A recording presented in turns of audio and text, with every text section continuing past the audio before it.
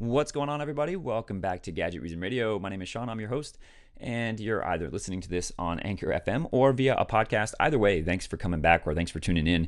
If you've already favorited the station or subscribed to the podcast, I really appreciate it. It means a lot. Make sure that you guys follow me on social media. You can find me pretty much on all platforms at Gadget Reason. Leave me some comments about the show or about anything interesting going on in your tech universe. I love to hear people's stories about what they're doing with technology. And I want to start off talking a little bit about yesterday and what it was kind of an exciting day. So I love nothing more than waking up in the morning and looking at my aftership notification tracking list and seeing a bunch of packages are being delivered. That's always a good morning. Feels like Christmas morning.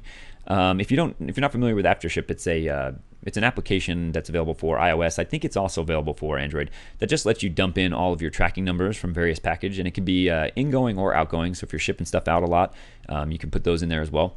And you can label them. So rather than looking at a bunch of tracking numbers or having to go to a bunch of individual shipping companies' websites to look at your tracking information, you can get them all in one spot, and you can track individual packages by their name. So if you titled something, new MacBook Pro, or my new Samsung Galaxy S8's coming in the mail, and you want to label it that, you can look really quickly and see what packages are coming when. But yesterday I got my notification that my Colorware limited edition NES themed Joy-Cons for the Nintendo Switch were being delivered yesterday. So that was a pretty exciting day. I've been waiting for these for a while.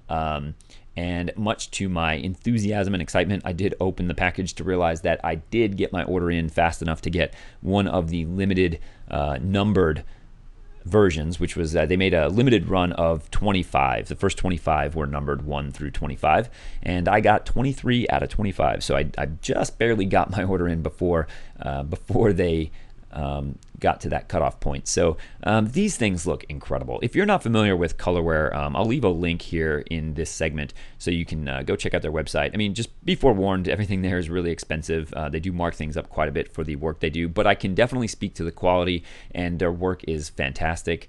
I don't work for Colorware. I'm not sponsored by them. They don't pay me for this little advertisement, if you want to call it that, this little promotion. But I'm just a huge fan of what they do. I love anybody who puts a lot of skill into their craft, and they have definitely got painting, custom coloring and painting, tech products and electronics down to a science. I mean, they put as much work into these as most body shops put into painting a car. I mean, they disassemble the whole thing, they sand it, clean it, prep it for paint, and then the paint work is fantastic. But these ones in particular were their NES themed Joy-Cons. So they made the Switch Joy-Con controllers look basically exactly like the old NES controller, with the gray and the black centerpiece, and the buttons are all red. Really, really cool. If you haven't seen them, check them out on their website. It's awesome. I haven't been able to stop looking at these things for the last day and a half now. I mean, it's unbelievable what a job they did. So yeah, that was pretty cool. Another interesting news yesterday was the Nintendo sales skyrocketed. If you listened to the tech download yesterday, you probably heard me talking about that. But that's really exciting for anybody out there who's not only a Nintendo fan, but if you bought a Nintendo Switch, it's good to know that it's selling well, because that's how developers are going to jump on board, and more good content will be coming to the Switch, and you don't have to worry it becoming abandonware like the Wii U did pretty quickly. So that's pretty cool. I love gaming. I've always been a gamer, but the Nintendo Switch is something a little bit different. I think even people that aren't hardcore gamers can really appreciate the time savings that comes from being able to take a home console that you're playing on your TV 1 minute and, pull it out of the dock and take it with you on, as you're getting on a train or, getting on a plane or whatever, and being able to play, beyond that is pretty awesome. So what else happened yesterday? I ordered my Essential phone, so that's something.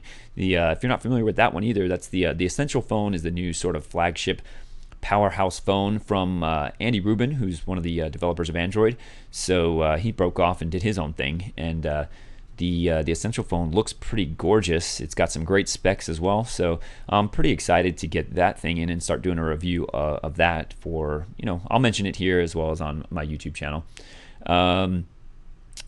Also really excited that I fixed the audio issues with my Anchor recording and the podcast sound quality. So if you're listening to this here broadcast, I'm sure you picked up on this one and yesterday sound much better. And maybe that's the reason why I made it into the top 500 on the Anchor rankings yesterday, but probably not though. So I have a couple of products that I'm currently in the process of reviewing. So the DJI Spark I've had since launch day. I got the Fly More combo on that one, and I've been doing a lot of testing with it, traveling with it, seeing what the experience of using it day in day out is like compared to I have the Mavic Pro, and I've had other DJI drones like the Phantom series. So the DJI Spark does so many things right and is such a useful tool for anybody who's new to the drone hobby or new to getting drone footage and photography. It's really a great entry point. And believe it or not, a lot of the content that you can make with it is really high quality, even though it's only the 1080p and all that. I'll talk more about that on my review, but it's a great product. I think DJI did a really good job, as they always do. They have a lot of safety features. A lot of the technology that's been used in their bigger, more expensive drones has been packed into this little tiny thing. I will say one thing: you really can't get a feel for how small the Spark is until you've seen it in person. Everybody that I've shown it to has been literally floored at just how small it is. I mean, you see it in pictures and you kind of have a reference, but when you open the package and you see how small it is and how much quality and power they packed into this tiny little thing, all the technology, it's really incredible. All the follow me modes and tracking and the built-in the things like Droney and the rocket mode where it does this autonomous little cool automated flight path. It was just really good stuff. They did a great job. So I'm reviewing that. I like to do my reviews based on a little bit longer time than a lot of other tech reviewers out there. I'm also testing out another unique product right now, the Air Video. This is a product from a couple of guys from the Netherlands. They came up with the idea, put it on Kickstarter. It was very successful, and it's now gone into a full production product. I usually don't do the Kickstarter and Indiegogo thing because it's usually just doesn't pan out, but this one seemed pretty low risk investment. It was not too expensive to buy, and I figured because the tech was relatively low key, I figured they'd be able to make this product work. In terms of getting funding to manufacture it. It's not like producing a electronics and tech products. So, but you throw your GoPro inside this little Nerf football looking thing, and it gives your GoPro some wings that you can use to toss your GoPro around. You can throw it around with a buddy or throw it straight up in the air and catch it and get some cool aerial looking for photography and video footage without having to use a drone. And that's the most compelling thing about it is I think drones right now, there's just a lot of hassle with drones still. Every time you pull a drone out, you get a bunch of yahoos looking at you like you're killing somebody's cat. There's just a lot of people that give you dirty looks, and obviously you still have a lot of regulatory issues being worked out with drones. There's a lot of places where you can't fly drones without risking getting a ticket or whatever. So this is going to be kind of an extra accessory to use when you want to get some cool shots showing the surrounding that you're at, and you just can't use a drone. Like for instance, I was at Golden Gate Park a couple of weeks ago in San Francisco, and you cannot use a drone anywhere near the Golden Gate Bridge. And so using the Air Video was a pretty cool. It was nice having that available to me as opposed to just having a drone. And then obviously I'm still reviewing the Colorwear Joy-Cons that I just got yesterday. I'll be doing a full video review of those. It'll probably be short. Obviously, there's not much to say beyond the actual the finish and the way that the production of the actual paint and all the customization went. There's really nothing else beyond that. It's still just a regular Joy-Con. So I'll do a quick little review on that as well. So let's talk about home theater setups for just a second here. So if there's one thing that I wish I could share with more people, it's the enormous amount of experience that I have with putting together really nice sounding home theater setups for on a tighter budget. Something basically building home theater setups that fit the size room and basically your specific needs and expectations. And I really wish more people knew about this type of stuff, because I can't tell you how many times I go to somebody's house and see their gorgeous 65-inch TV, but they're watching their their favorite show, their sports, their movies through a sound bar and if you're lucky, a sound bar and a wireless subwoofer. Woohoo! Like it's really funny how many people really don't know what they're missing. My wife is actually a lot like that. She'd gladly watch Game of Thrones on the TV's internal crappy little speaker if I wasn't around to say otherwise. So, a lot of people just don't know what they're missing. And, one of the things that I find really interesting is if you ask people, how come they don't have a better home theater setup, most of the time it's just because they don't know how to do it. It seems intimidating, or just the cost. Most people would be really surprised to find out what my current main home theater room setup is, where I play my games and watch my sports and all that. I think most people would probably be surprised not only at what I what I spent, but at exactly which products I'm using. So I'm gonna go ahead and give you guys a little tip on what my home theater setup is right now. So I'm currently running a 4K setup in my main gaming room and the sort of TV home theater room. And my 4K TV that I selected was the Vizio M70D3. Now, this might surprise a lot of people, being a tech person, someone who's like a gadget nerd obsessed with visuals and audio and all that kind of stuff. A lot of people probably be surprised that I chose the Vizio, but long story short, I narrowed it down to two TVs that fit most of what I was looking for. And when I weighed out the type of viewing room that I'd be using and also what TV size I was coming from before making the upgrade to 4K, I knew that I needed to go somewhere around 70 inches. I had an 85-inch projector as my main gaming setup and movie watching setup before, so I knew I was going to be going down in size to get a 4K. And so I made it a point to really make sure that I was getting something that would not feel like too big of a compromise. And for my room size and everything else, I really wanted to stick with something around 70 inches. And so I wanted something that had HDR capabilities, but I was willing to make a little bit of a sacrifice on the HDR performance of the Vizio versus, say, the Samsung to get the extra 5 inches in size. And for some people that might not be the case. Some people the extra HDR performance specs on the Samsung might have been a better way to go. I also I stuck with, rather than upgrading my home theater receiver, I stuck with my slightly older receiver that's just 5.1 Dolby Digital. I think that jumping into 7.1 is a waste of money for most people unless you have a truly dedicated home theater room. The 7.1 thing, most people probably can't hear the difference. And I know that a lot of audiophiles or home theater gurus out there would probably disagree with me, but for most people, a 5.1, a really good 5.1 setup is going to be better than what most people have anyway. So, I bought my front channel speakers are, some Pioneers. They're nothing really fancy, but it's a 3-speaker tower. It's got 3 5-inch woofers and some bass ports on the back. And for my setup, it sounds really, really good. Even when you turn the subwoofer off, these have really good bass response, good highs. The tweeters and the mid-range speakers sound really, really good. Nothing mind-blowing. I'm not going to set any home theater aficionados on fire with this one, but definitely sounds good.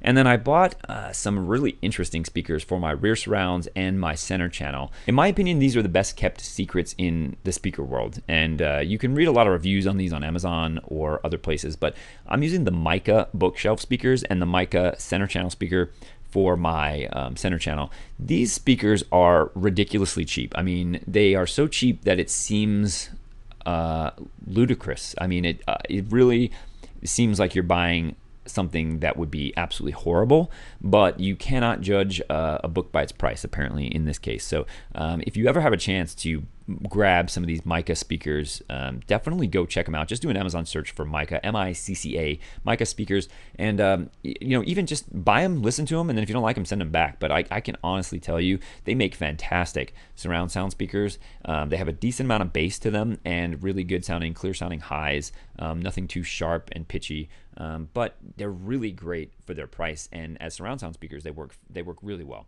And they make a center channel speaker that is basically the same exact speaker configuration as the ones that I'm using as my rears, but they have 2 of the carbon fiber woofers in them instead of 1. Just, I mean, really, really decent sound for such a ridiculously low price, and you really you can't argue with it when you pair them with a decent set of front, right, and lefts and a decent amp and a subwoofer. My home theater sounds really, really good for my purposes. And most people, when they come to my place, are pretty shocked at when I tell them what I spent, which I think all in all, with the TV, the receiver, I guess if you counted all my video game consoles like my Xbox One S and PS4 Pro and all that, I don't know, I might be like $3,000 in or something. I don't know, but not really too bad, all things considered. Now, the big question that a lot of people ask is, 4K, should you upgrade to 4K? I think that really comes down to, are you at a point where you need to upgrade your television? Is your television starting to have problems? Are you going to be buying a new TV anyway? If you're buying a new TV right now, you might as well buy a 4K. But at the end of the day, there's so many other factors that would probably contribute to your enjoyment from your television beyond whether or not it's 4K or not. if you're buying a 4K TV and you're going to get a 50-inch television and you're going to sit 12 feet away, you're not going to be able to see any of the quality improvements on a 4K screen. You can't see pixels or fine details like hair and lint on some guy's shirt on a 50-inch screen from 12 feet away anyway. So regardless of whether it's 4K or not, you're probably not going to notice. Now, HDR is another story, and I've talked about this kind of at length about how much of an impact I think HDR is going to ultimately have on the future of home entertainment, and HDR just looks fantastic. In gaming, in movies, HDR, I wish everything was in HDR. HDR is so much more important than 4K, and you just can't argue with the quality that HDR represents. I mean, it is night and day. As I said earlier, the Vizio M70D3 is not necessarily the top of the line in terms of HDR performance. The Samsungs have a higher peak brightness and some other factors that weigh into how HDR looks. However, the Vizio does have a full array backlit display, so it has multiple zones where all the LEDs can be completely turned on or off, and this gives you much darker blacks because the LEDs are just shut down in certain zones, and it really that has a big impact on the overall performance of the HDR. And if you don't watch in a super bright sunlit room, then then the HDR effect is much more prominent when you're watching it in a dimmed sort of theater experience. So but HDR is just something that you have to see in person to really understand how much better it looks, and you would kind of understand right away why HDR is going to make a much bigger have a much bigger impact on you feeling like you've really taken a step forward into the future of television. So and that kind of that's just kind of something that I think a lot of people are really unaware of. They don't really understand what HDR does, because it does sound really technical and nerdy when you read what's going on with how HDR works. But ultimately, all you need to know is it makes things look incredible, and the brights are super bright, the blacks look really black, and there's just a huge amount of dynamic range between the highest bright part of the scene and the darkest part of the scene, and it just makes things look very hyper realistic. It's awesome. I wanted to end today with a little bit of a tech story. So a couple of months ago, I actually found my original Nintendo Game Boy. I mean, the actual Game Boy that I wrote my initials on in black permanent marker so no one would steal it when I took it to school. I don't know, what is that, 1989? I think it was, maybe.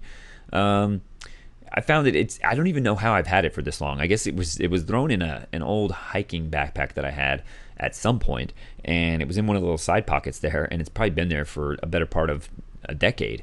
And so I recently found it, and it was of course all turned yellow and disgusting, as Nintendo products typically do over time.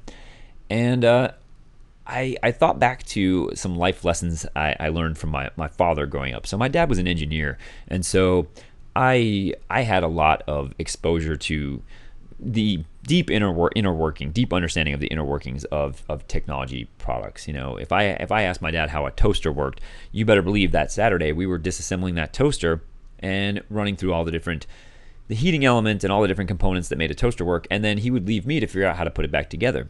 And so if I burned the house down, I was probably going to get grounded. But my dad would kind of he always told me that if you're gonna mess around with electronics, you should probably learn how to how they work and how to take them apart and how to put them back together. So I learned how to solder at a pretty young age and all that. So beyond the ugly yellow discoloration, the front lens, or the front panel part that covers the screen, was all scratched up, because back then they used plastic for all that stuff. And the speaker didn't really work anymore. The audio was really crackly, and I've heard that that's because of bad capacitors and things like that. There was something sticky in the little wheel that controls the volume. I mean, it was pretty gross. So I decided to completely take it apart and go through this painstaking process of kind of restoring it. And I made it into this fun little project that lasted a couple of weekends. And I was able to get most of the yellow staining off. I replaced the front plastic screen cover with a glass lens. What else? I think I replaced some capacitors to get the audio working mostly back to original. And I cleaned all the contacts and cleaned all the motherboards inside with spray and different tools you use to clean PC boards and all that. And I went through that whole process and then put it all back together. And now I have what looks like a brand new Nintendo Game Boy. It looks like I went back in time. And it was a fun little project because it reminded me a lot of the life lessons that I learned from my dad growing up about why it's important to do things the right way. And so I was very careful, and I took pictures of the disassembling process and made sure that I knew where everything would go when I needed to put it back together. But now I have this fully functioning Nintendo Game Boy, and I actually did a YouTube video. I did a video about the whole process, and you can see that in a link here in this segment annotation. But it's really interesting firing this thing up, and I'm amazed at how well it holds up. I can't tell you how many hours I spent on my Nintendo Game Boy. In the video, I talk a little bit about how I bought this thing without my parents knowing about it. It was a secret little project of mine. I did yard work and a bunch of stuff saving money, and kind of hid it away and didn't tell my parents about it because I wanted to be able to have something that when I got grounded and my parents took my TV privileges away, or I wasn't allowed to play Nintendo or Sega Genesis, I think at the time was the other thing I had. I wanted to be able to have something that I could play when I was locked in my room, quote unquote grounded. And I put so many hours on this thing. I would probably say I put more hours in my Nintendo Game Boy than any other console I've ever owned combined. I have so much time. And firing this thing up and playing Super Mario Land and some of these other games, what memories it brings back. And it's really cool. So my question for you guys is, do you have any tech products out there that you have a sort of an emotional attachment to? Is there any product that you got that was either the first thing you bought with your own money, or something that got you through some tough times in your life? I'd be curious to know what kind of strong emotional connections you guys have with any specific tech product from your lifetime. But if you are interested, you can check out the YouTube video on my Game Boy build process. It was pretty fun to make. It was pretty fun to do that whole project, and I actually think I'm going to do that with some other products from my childhood. I might try to go on eBay and hunt down some old beat up Game Gears, or maybe Game Boy Color. I don't know, some other products that I used in my childhood that I would want to see if I could restore them back to looking like pretty close to factory new. Anyway, that's it for the show today. Hunt me down on social media at Gadget Reason, or you can call in or just leave some comments in the conversation button down on the left hand side. But otherwise, that's it for this episode. Have a great day. I'll talk to you guys on the next one.